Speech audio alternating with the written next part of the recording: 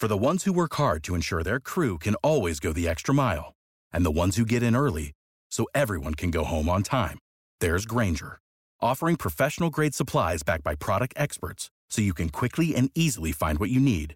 Plus, you can count on access to a committed team ready to go the extra mile for you.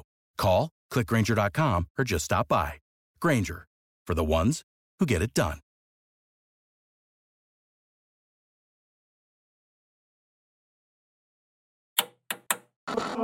With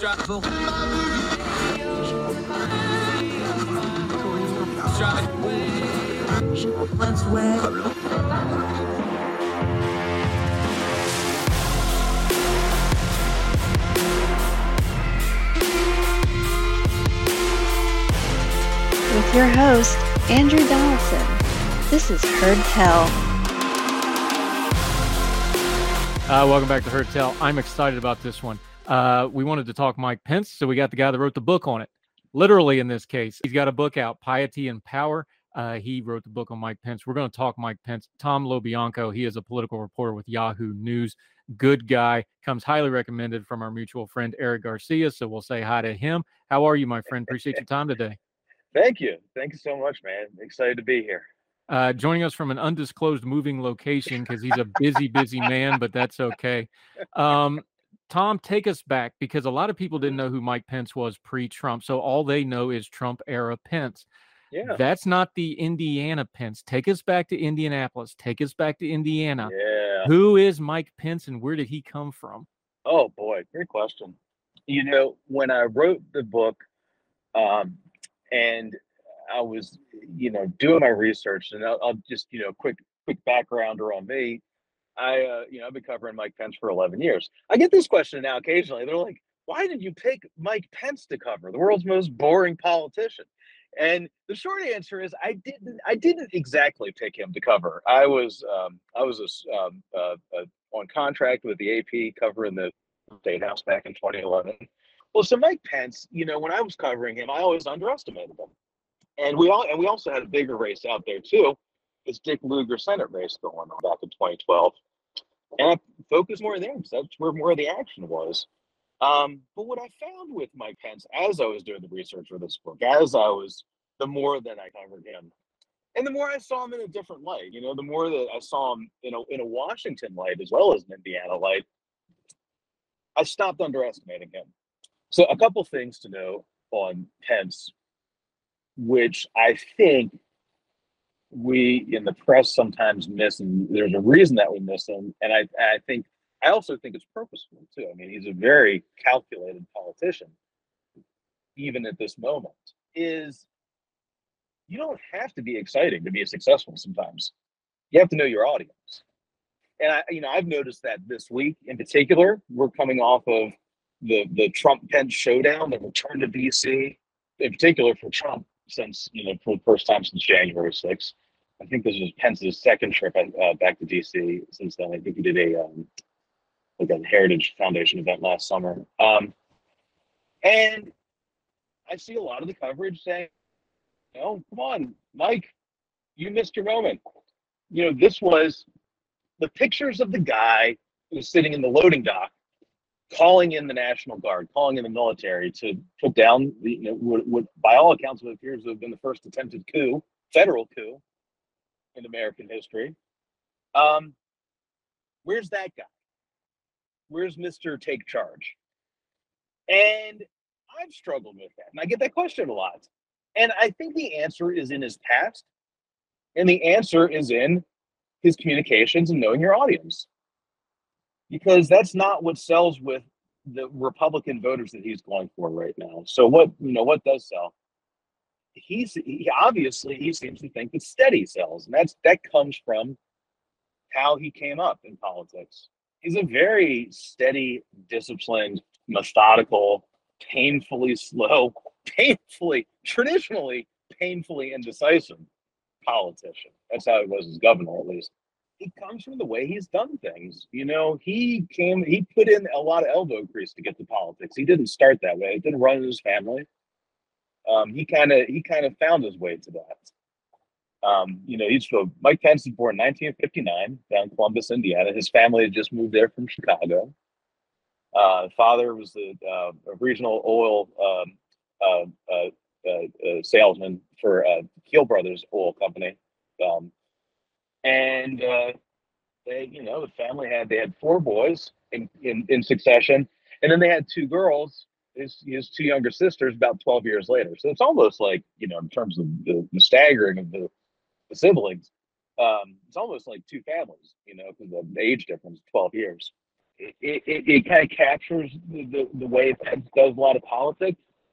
He's very good at morphing. He's very good at changing to meet the moment. The chameleon, more so than other politicians. Every politician is effectively a chameleon, because there's a good reason for that. I mean, if you are being representative, theoretically, that these changes that reflects changing opinions. In almost a very benevolent reading of things. Let's put it that way. So Mike Pence is very good at changing. One of the things that he does to cover for that a little bit is he glosses the truth a little bit. And, not like Trump. Trump just lies. Pence has traditionally been better at traditional political spin, which itself is not great. He would always say on the campaign trail, "I'm just a kid. I'm a kid. I grew up in a small town in southern Indiana with a cornfield in my backyard." And that was one of his lines. And I remember thinking, I saw Columbus. The first time I saw Columbus, Indiana, it reminded me of Frederick, Maryland, a really nice, small, mid-sized city. It's not huge. It's not New York. It's not LA. It's not, good-sized city like Baltimore, wherever. But it's also a city. And it's not, it's not a one-stop town, okay? And I remember he would say that, and I'm like, well, this doesn't really seem to grab your roots. I mean, that was my thinking, at least. And I remember I was driving down there I was doing some research, and I was driving around Columbus with former neighbors of his, and they were helping me out, giving me a little tour. And we go to his house, the second house they lived in, this Rambler, and lo and behold, there was a cornfield behind that house. And I was gobsmacked. I just couldn't believe it. I was like, wait a minute, there's actually corn here? And I was like, well, why is there corn? And the answer, fittingly enough, was because Pence's family was doing so well, and good for them, that's what you want, that they kept on moving into the newest subdivision of Columbus as it grew further and further into the cornfields. So as the city cut into the cornfields, they cut with it. They kept on bumping into the cornfield. And they did okay. They had money.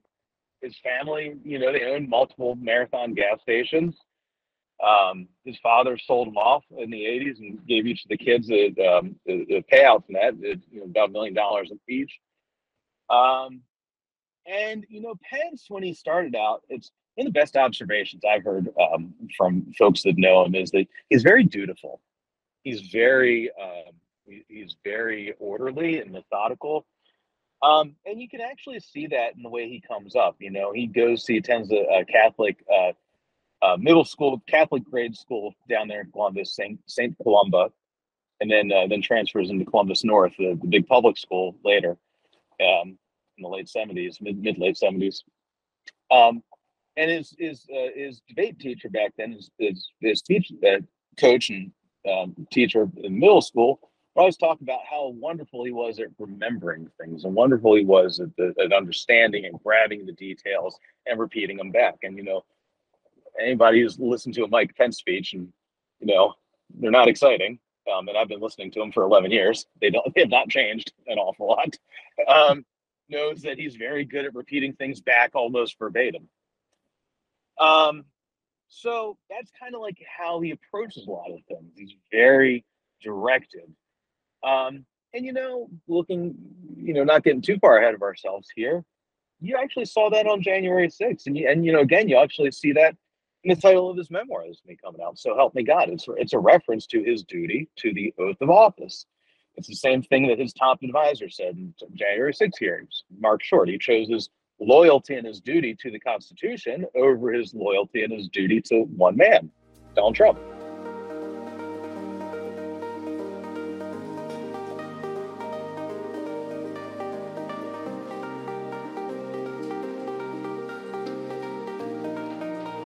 Without the ones like you, who work tirelessly to keep things running, everything would suddenly stop.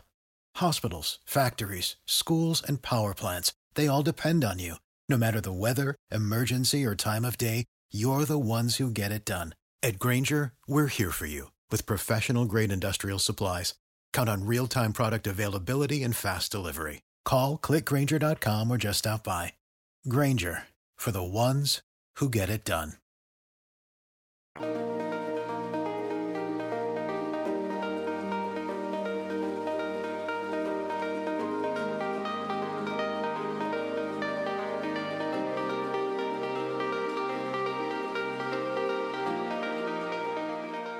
And I found a trend in his history where influential people would kind of push him in a direction.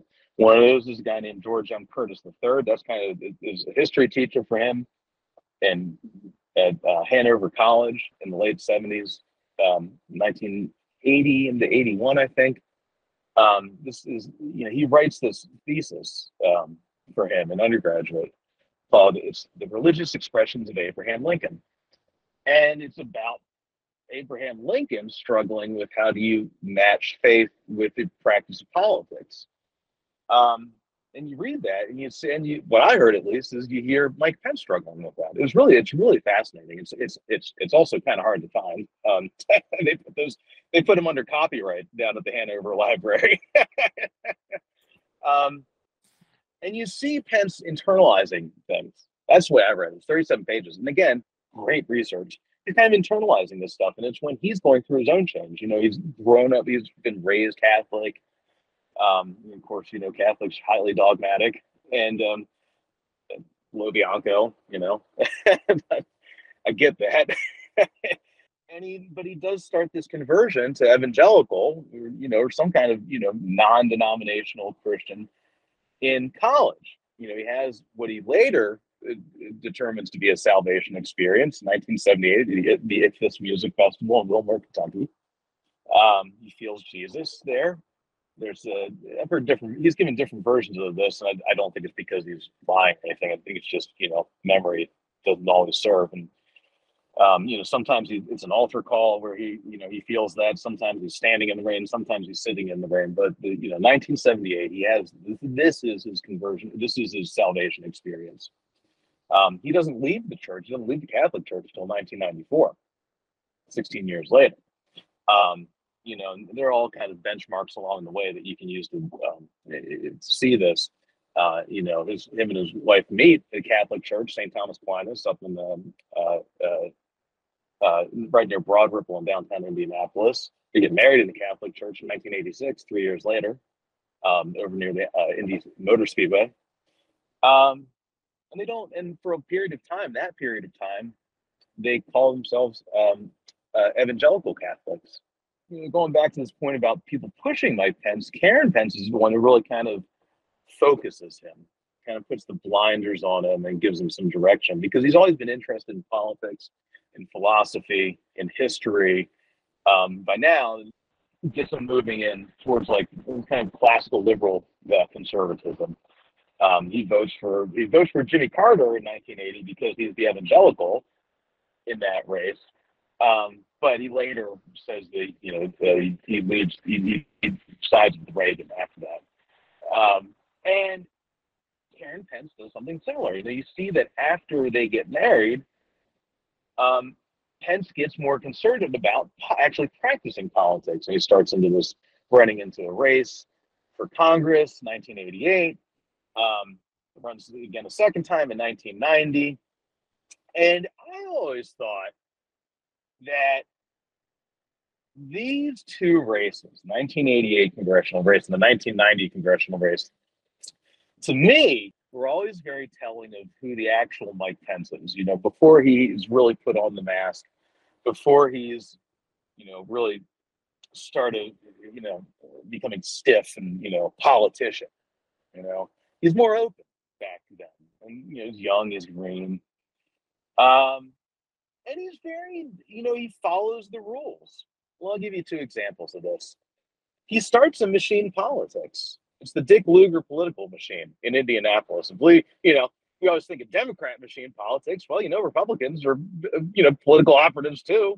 Like it would be so shocking they would have machine politics. And in Indiana and Indianapolis back then, in the 60s and the 70s, the guy named Keith Buellin and his protege, Dick Lugar, built this machine, a powerful Republican machine. And Pence, is a young up and coming operative, gets in on the ground floor with them. And they say, you know what? We got this race for you. There's this guy we've been trying to get rid of. He's a teacher at Ball State University. He's a Democrat. He keeps on winning. We don't think that he represents the district. Why don't you run? Initially Mike Pence had been thinking, I'm going to have to run for, like city county council or, like state house or something, and then run for Congress. These guys are just like, well, just run for Congress, man. Like nobody else wants to do it because this guy keeps on cleaning our clock. and he does. So he follows their instructions. The next set of instructions he follows is the Newt Gingrich campaign school. Okay. He flies to DC in 1987. And he goes and he does the training at it's the RNC and the NRCC. It's kind of, the Lee Atwater, Newt Gingrich part of this too. The guy who's kind of hands-on guy, the former aide and advisor to Gingrich's name is Joe Gaylord. And they teach you how to run a challengers campaign against these many Democrats. This is a precursor to the 94 Gingrich wave. And, I found the book. I actually bought the guide on eBay, the training manual that they used. It's Flying Upside Down, the incumbents, the challengers' guide to defeating incumbents. And guess what that calls for? It calls for tarring and, just muddying up your opponent. Smash mouth politics. And guess what? Pence does it. They run the ads. They run they does that in the first race, 1988. And he comes miraculously, it seems, within 6 points of upending this long-term congressman. And they're very, inspired by that. So they keep running into the next one and they go even nastier. There's this famous advertisement in Pence lore and, people in Indiana politics know about this. Obviously nationally, more people are learning about this. The shorthand is called the Arab ad because this is where he's losing this race terribly from the second go around in 1990. And he kind of throws up a Hail Mary. It's like the dirtiest ad you could think of. There's a white guy dressed up as a Arab oil sheik, throws on aviator shades and, looks like something out like, with a Clash, like Rock the Casbah, like something like that. And, I knew some of the guys that helped him on this and helped him on those races back then, talking with me for this. And, he said, even at one point, Pence, when he's coming up for this thing, he's writing the script for this thing. He thought it was going to be funny.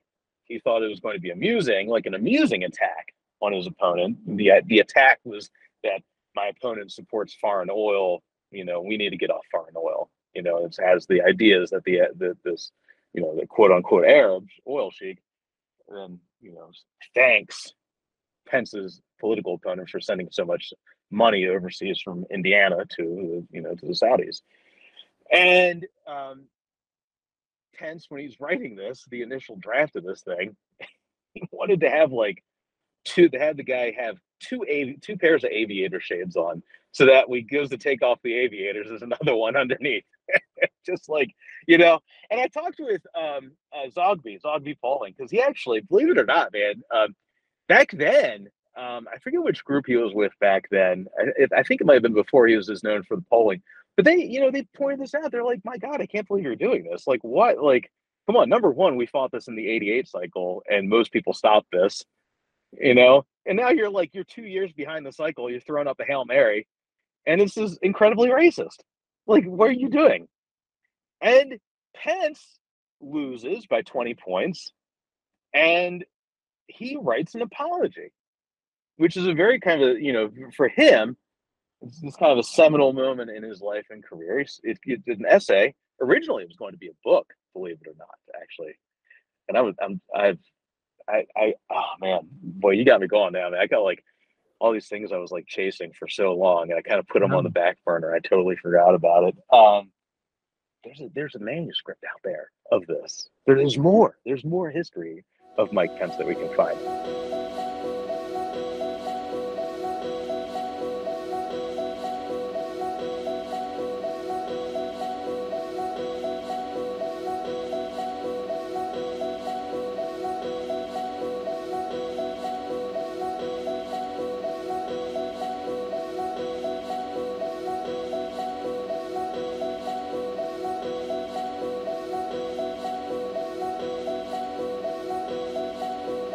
There really is, and I mean, I tried to find as much as I could, but there's so much more on him, and I hope that he'll reveal more of himself because he is, he, as it turns out, has become an important figure in American history. Um, but what ends up coming of this is he writes an essay, and it's published in August of 1991, I believe, called "Confessions of a Negative Campaigner." And this is, he says, and his aides say, present this as, atonement. He is apologizing, particularly bad, but more generally for, the attacks that he ran against his opponent, Phil Sharp. And this kind of creates this persona of like nice guy Mike Pence. And his people say that like this is who he is really. And I think there's a lot of truth. There's a good bit of truth to that. And again, it's always like you always got to go the next step with him in the reporting. You always got to find out just a little bit more. I was doing the reading on this, like he was using it as like a media tour almost to keep his name in the press. And one of the reporters for the Indianapolis Star back then, Pat Traub, said, asked him and said, well, Mr. Pence, you wrote this essay, you apologized for the campaign. Have you called up Phil Sharp, your opponent, and apologized to him? And Pence says, no, I have not. And Trump's like, well, okay, so why are we talking? Like, should we be talking to him? And he's like, well, it's a confession. It's not an apology. I'm not apologizing to him. I'm just confessing, I'm atoning. And it's like, well, okay. Now they don't talk about that part, Mark Short doesn't go on the Sunday shows and say, well, it wasn't an apology. It was only a confession. I'm not even sure what the difference is myself. You only got so much bandwidth to cover these things. Yeah, there's some theological stuff that's really deep right there, but the long and the short of it, to get it into one or two sentences, is you can confess all you want to. If you want forgiveness, there's got to be some communication involved. So if you're not communicating, you're not really after forgiveness. You're after something for yourself. I didn't need to study theology for 20 years to know that part of it, but that's the long and the short of that one, I believe.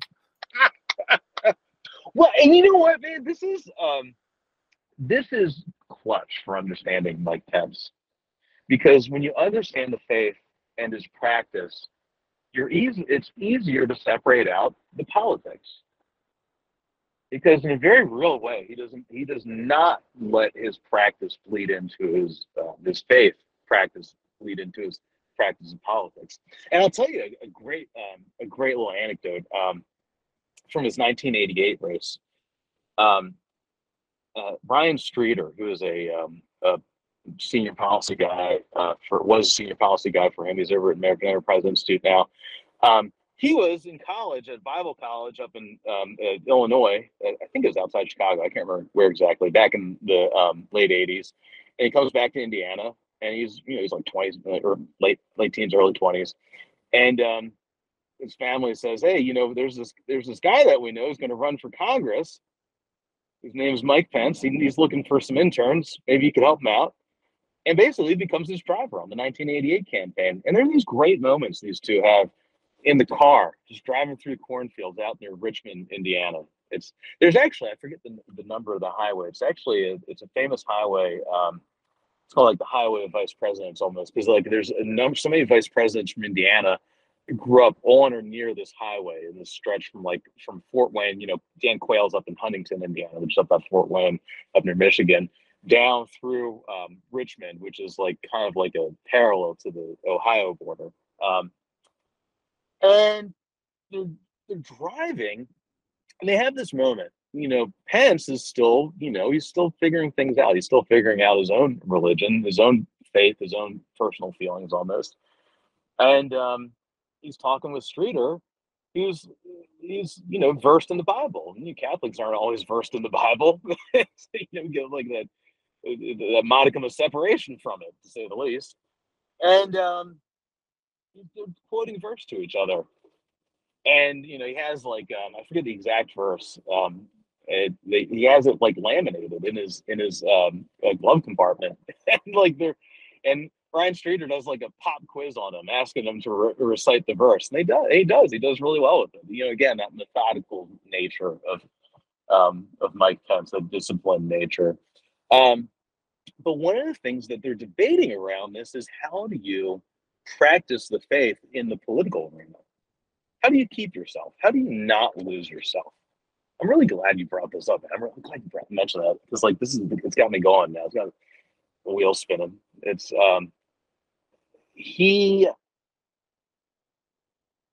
struggling with it, and you can see him trying to figure this out. And I think about that now because of all the struggling you see him doing in politics, and with Trump. How do you do the right thing? When do you run for president? Is running for president the right thing? I mean, I do think that, from all my reporting, people make fun of him for this. I've seen some people say that, Pence is a person who believes he's predestined for the White House. And that, based on my reporting, that is not correct. I have not seen that, and everyone I've talked with around him does not. That's not how he works. He does his check-ins. He does the daily check-ins with God. He says, all right, well, where are we going? And, things change. And now, people close to him will tell you that, yeah, that's how he does this. He listens, right? He listens for what's the answer. I was talking to Dave McIntosh, president of Club for Growth. He was close with Pence in the 90s. We're still close with him.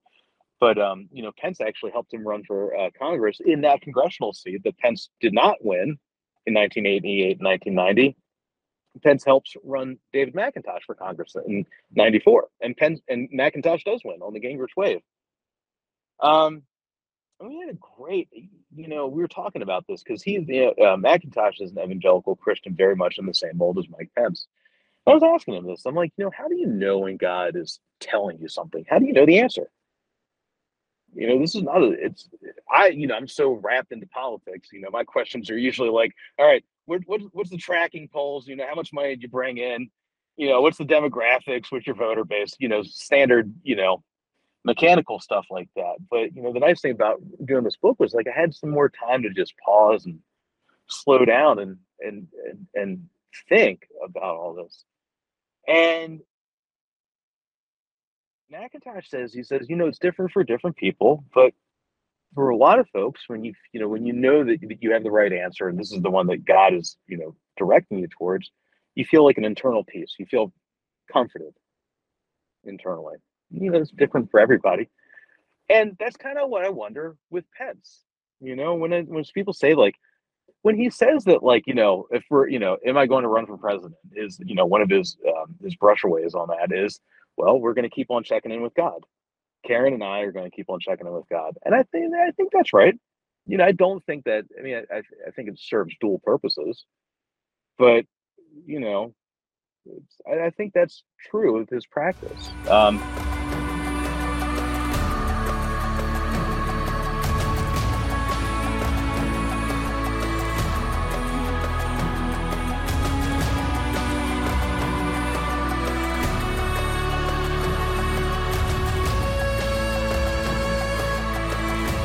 It's complicated, man. I'm still, I haven't thought about this in a while.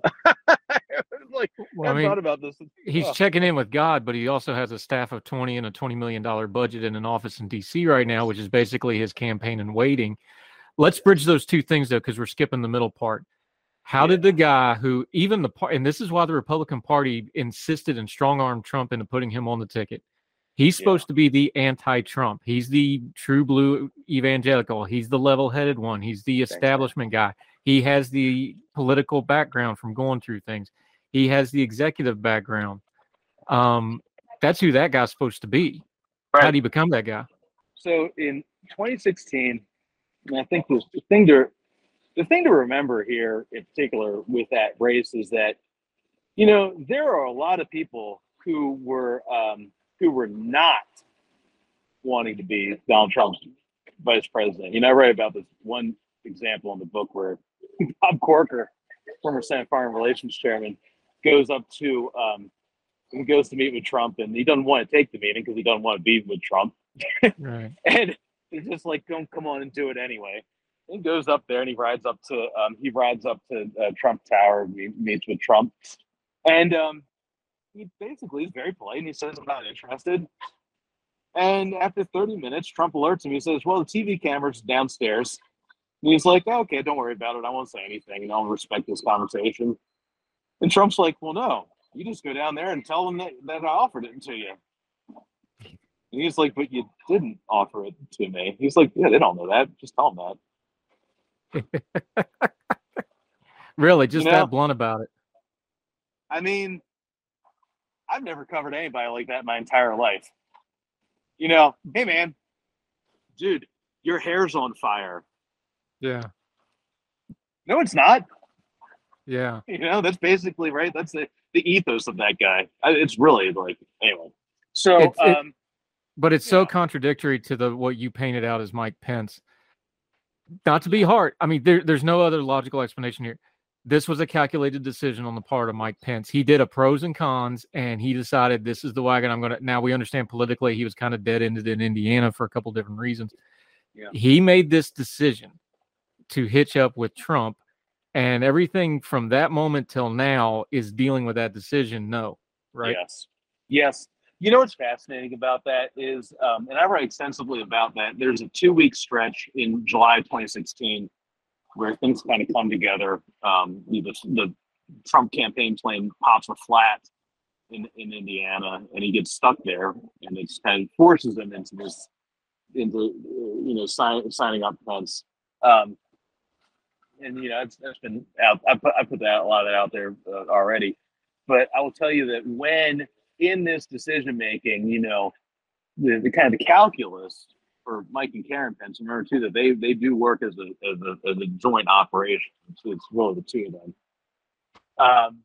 Is that it's the same calculation everyone else is making, the same calculation that Mitch McConnell makes, not Kevin McCarthy, I'm sorry, Paul Ryan, but for other Republican leaders, which is Donald Trump won't be a problem in 4 months because he'll lose. Because, my God, how could this guy win the presidency? Like, everybody's operating under that assumption. And one of our tells on this is that we know about this in particular is because Pence's aides are going out there and telling Republican donors, lining them up for a presidential run in 2020, saying, "Hey, hop on board now, get at the table early, and you'll be there with the possible front runner because Pence will have run on a national ticket with Trump at that point. Theoretically, will not have been too politically damaged."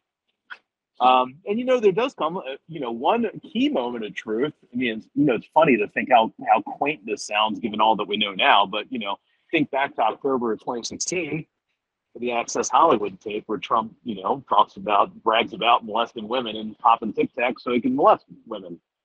And and Pence has a decision to make whether to hop off. That's probably where he should have gotten off, the train, but he didn't. And they both decided to stay on there. And it was a political calculation. Obviously they prayed with it too, but it's impossible to avoid the politics of that. And it led them right to here.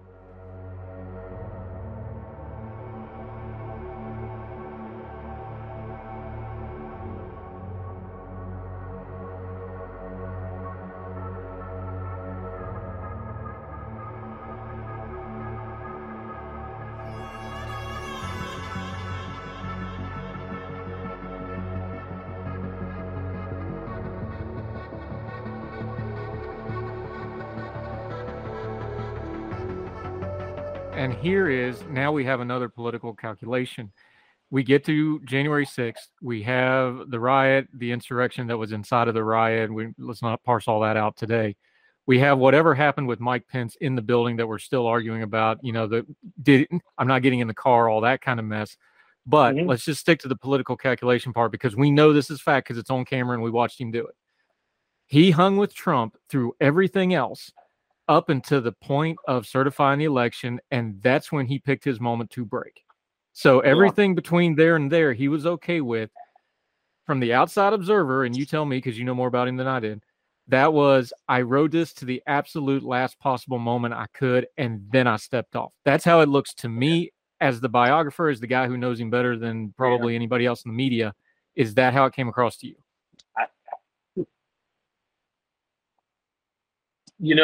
On January 6th, when he wrote that letter, and I remember, I was writing a story. I was in the middle of writing a story about that letter because it sounded like the guy that had been subsumed by Donald Trump. It sounded like the real Mike Pence, the guy that used to study Russell Kirk. It sounded like who he is inside. And I was astounded by this. I was like, wow, where was this guy for the last 4 years? Right or wrong, it's a reflection of character, his character. And then I have C-SPAN on in the background. And I see Niels Lesnevsky from his roll call, CQ roll call. And he's like, well, we're sheltering in place right now, and I can't really tell you where that is because it's a secure location. And I'm kind of like, what the hell, Niels? Like, what are you talking about, man? Like, and then I flip around a little bit more. I'm like, oh my God. I'm like, wait a minute, is this real? Like, is any of this real? It's like right after 1 o'clock on January 6th. And I'm like, oh God, like, and I thought, as this all unfolded and as we saw him act on that day, I thought, wow, maybe Mike Pence is finally being himself. And then 3 months later, he's back on the campaign trail, more or less running for president in 2024, hasn't stated it, not talking about January 6th, calculating again. And I am vexed by this. I really am. I'm still vexed by this because, again, this week, sometimes we see him have like little flashes of courage where he'll say, Trump was wrong on January 6th. And that gets everybody, a Twitter about it, and we all write stories about it. But then he goes back to talking about how, great everything was when they were working together. And boy, wasn't January 6th just a, quote, tragic day. And it's a lack of, it doesn't, like, calling it a tragic day doesn't, I mean, would you call Pearl Harbor a tragic day? It just doesn't, it doesn't ring correct. And I see him struggling with it. But again, the flip side of this, which I always come back to, is knowing the political audience and what he's trying to do, which is running for president. That's what it looks like. He's not declared. He's not, he hasn't said it outright. He's doing the actions. I mean, you don't hang out in New Hampshire, Iowa, South Carolina, Nevada, unless you got the plan, okay?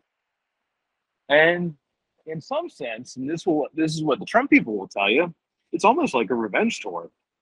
Trump tries to get him killed or almost gets him killed on January 6th because he's, staging this coup. This is how you do it. It's similar to the Mitch McConnell calculation. You don't beat Trump, and I do think this is correct in the politics of it. If you are on the Republican side, where the vast majority of Republican voters do believe that January 6th was either not a coup or not an insurrection, or a smaller subset believes it's a false flag operation, or whatever. There's no evidence of any of that. How do you address that? If you're running for those votes, how do you do that? I always have to bring myself back to that, because in this moment in politics, we just don't have clarity in that world, in that side of things. It's not, I'm sure there's a Democratic corollary, but I'm still watching this right now. I'm having a hard time finding it.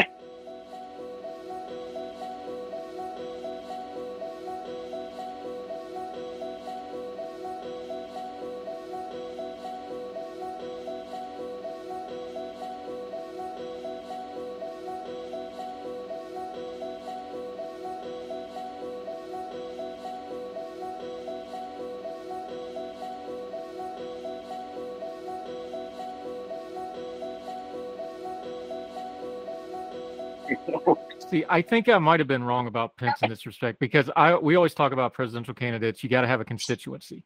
Doesn't matter your popularity. What's your constituency? Joe Biden shocked everybody because he had the constituency and they showed up, and all of a sudden that race was over in 2 weeks. Yeah. I always said Mike Pence doesn't have a constituency, but as we've talked through this, the biggest constituency that made Donald Trump president was the same ones that we're dealing with January 6th, was the same ones that Mike Pence is thinking about now. It's those evangelical Christians and Republicans and conservatives, and I'm going to use that term broadly. We'll argue it some other day. For sure. It is what it is. That group of people, that outsiders who are not them, the news media, the center, the left, the progressives, they can never figure them out and go, how can you believe this X, Y, and Z evangelical Christianity and still support Y, Donald Trump? Doesn't Pence have a that I think that's who he's shooting for. I think that's who he sees himself as, is, oh, I did it, but I didn't compromise myself. This is his monologue, not mine. He's saying, this is how we did it. We accomplished some things. There were some bad things. I broke with him when it went too far, because let's be honest, whoever's the next leader of the Republican Party is going to be the guy who takes out Trump, because you got to do that to get that job. That's how that's going to go. He is clearly, purposefully pointing out, we see it in Arizona, we saw it in Georgia, we're seeing it in other places. He is starting that process now. This is another political calculation. So my question to you is, this is unfair, but it's your job because you wrote the book, is which Mike Pence is this? Is this the calculated one? Is this the real Mike Pence? Or is Mike Pence, to use an old wrestling term, has he believed the gimmick because he's been running for president for 6 years, and this is who Mike Pence is now? Does he believe the gimmick? Because I think the cultural Christianity Mike Pence gimmick is just who he is after 6 years of being it. I'm going to tell you, man, I'm going to tell you a great. Okay, so you ready? I did dissect this in the book, and it's okay. So I had this question too. Why is Pence, who goes to Greenwood Community Church in Indianapolis and 96th Street Community Church? I attended service at 96th Street Church, and I did not hear people, spewing, brimstone and fire and talking about how he, got a drawn quarter gaze because that's an affront to God or whatever. I did not hear that in the service, and I did not hear that from the people that I know that attend service there. That's not that type of church. And everything I could find is that's not that Mike Pence's type of practice. I talk a lot about in the book about premillennial dispensationalism, because that is a thing that feeds into this concept of Trump as a savior character. Even to Pence's people would even talk about him in this sense. When Greg Jacob in January 6th hearing said that he turns to Daniel 6, he brings, reads that. I'm getting tingles right now thinking about it. I get chills, man. It's really, I do. Every time this comes up in the hearings, man, I just get chills. That's Daniel and the Lion. And look who the protagonist is. Pence is a Daniel character to his people. This is how they talk about him. He is a Daniel. He is the slave who is a faithful servant to the tyrant and to God. Again, the dutifulness. Yeah, I know, man. Right? I get chills just thinking about it, because there is a depth to the character, but there's also, there's also a depth to the BS too. That's also part of it. Trump is such a surface level character that it's easy to forget that there's layers to other humans. Like Trump is a pretty transparent person. A lot of other people are not, See, that's where I draw the line between Trump and Pence. And maybe this is unfair, but this is just me being, a political observer and an analysis and a writer and a host of media. Mm-hmm. Trump is what he is. He's true to who he is, although I disagree with lots of it. I think that's bad. I think it's been bad for the country. He is who he is. That's his natural state.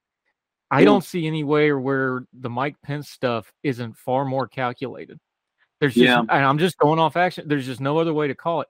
Trump's just doing it the way he thinks he ought to do it. It's just who he is. Pence is navigating around this, and the problem with navigating around it is you have to be calculated. And the more calculated he is, the more apparent he is that the "all shucks, God loves me and Ma just trying to get through life here." Yeah. That last tweet about Trump, that was stone cold. Like he is more calculated by the day and by the tweet. This is just me observing it as mostly unbiased because I didn't vote for him. Mm-hmm. I think he's getting more and more calculated because this is learned experience for him over the last few years. Yeah, I'm with you, man. It's a couple of things on that. He is calculating, and it's this whatever pre-campaign for president in 2024 that we're watching right now. and most people do expect him to run for president, is calculated. He's picking in his shots. You know, he did, Brian Kemp showdown in Georgia, and he won that one. You know, he won that proxy battle. Got another one coming up with Wisconsin. He is incredibly calculating there. And it does make me wonder, I still wonder about, who is the core of this guy. There's certain things that, very much, very obvious about is the core of him. Pro-life, anti-abortion, 100%. And there's a good barometer for that, which is you look at the rest of the hypothetical to the prospective 2024 field, and they're running away from it.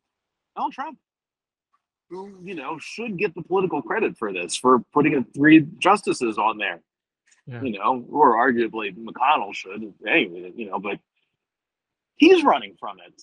He's saying we shouldn't be talking about this. Cotton, Pompeo, Haley, all the rest of them, they're kind of running away from this. Pence is running into it. He's running on it. He's holding that down. That might just be a life raft, but he's doing it. So, and I do think that is part of his core. He has been consistent on that. But the other stuff, I don't know. I still struggle with this. After 11 years of following this guy, like I don't always know who he is. Is he the faithful servant under fire, trying to lead his people through tumultuous times? Another allegory, they say, another anecdote is Joseph and the Pharaoh, and Pence is Joseph in that case. Is it like that? I don't know. That's certainly one way of viewing it. The flip side of that also, or a secular, way of stating that would be adult in the room, And I think you have seen some adults in the room, or people attempt to be adults in the room. But then you also get Rudy Giuliani in the room. So obviously the adults were not able to keep out the lunatics. And anyone telling me about, changing votes via Italian satellites redirecting through Chinese thermostats is not No. sane. Sorry. No, they're not. You're fine. Tom LoBianco, we really appreciated the time. We're going to do this again. I'm going to have you back as soon as you can arrange it, because we got a lot more to talk about this, and he's running for president, so we're going to be talking about it for 2 years. The book is Piety and Power. We're linking to it in the show notes. Make sure you buy it and read the whole thing. Let folks know where they can follow you until we see you again back on Heard Tell. Yeah, buddy. Tom LoBianco. I'll spell it. So I got to say it. LoBianco. Tom LoBianco. You find me on Twitter. Tom LoBianco at Gmail. T LoBianco at Yahoo Inc. I'm over at Yahoo News. All my stuff over there. And yeah, man. Wherever good quality podcasts are aired around this country. Yeah, we're gonna definitely have you back. You quoted Daniel 6. I'm a Daniel 3 guy. Y'all can figure that out on your own some other time. Oh, wow, man. Right down to the Twitter handle. Everybody always asks me where that's from. That's Daniel 3. We thank you so much for your time today. We'll do it again real soon. Thank you, sir. We'll talk soon. Thank you, Andrew. All the music on Heard Tell is provided under a Creative Content license from monstercat.com. For the ones who work hard to ensure their crew can always go the extra mile, and the ones who get in early so everyone can go home on time, there's Grainger, offering professional-grade supplies backed by product experts so you can quickly and easily find what you need. Plus, you can count on access to a committed team ready to go the extra mile for you. Call, click Grainger.com, or just stop by. Grainger, for the ones who get it done.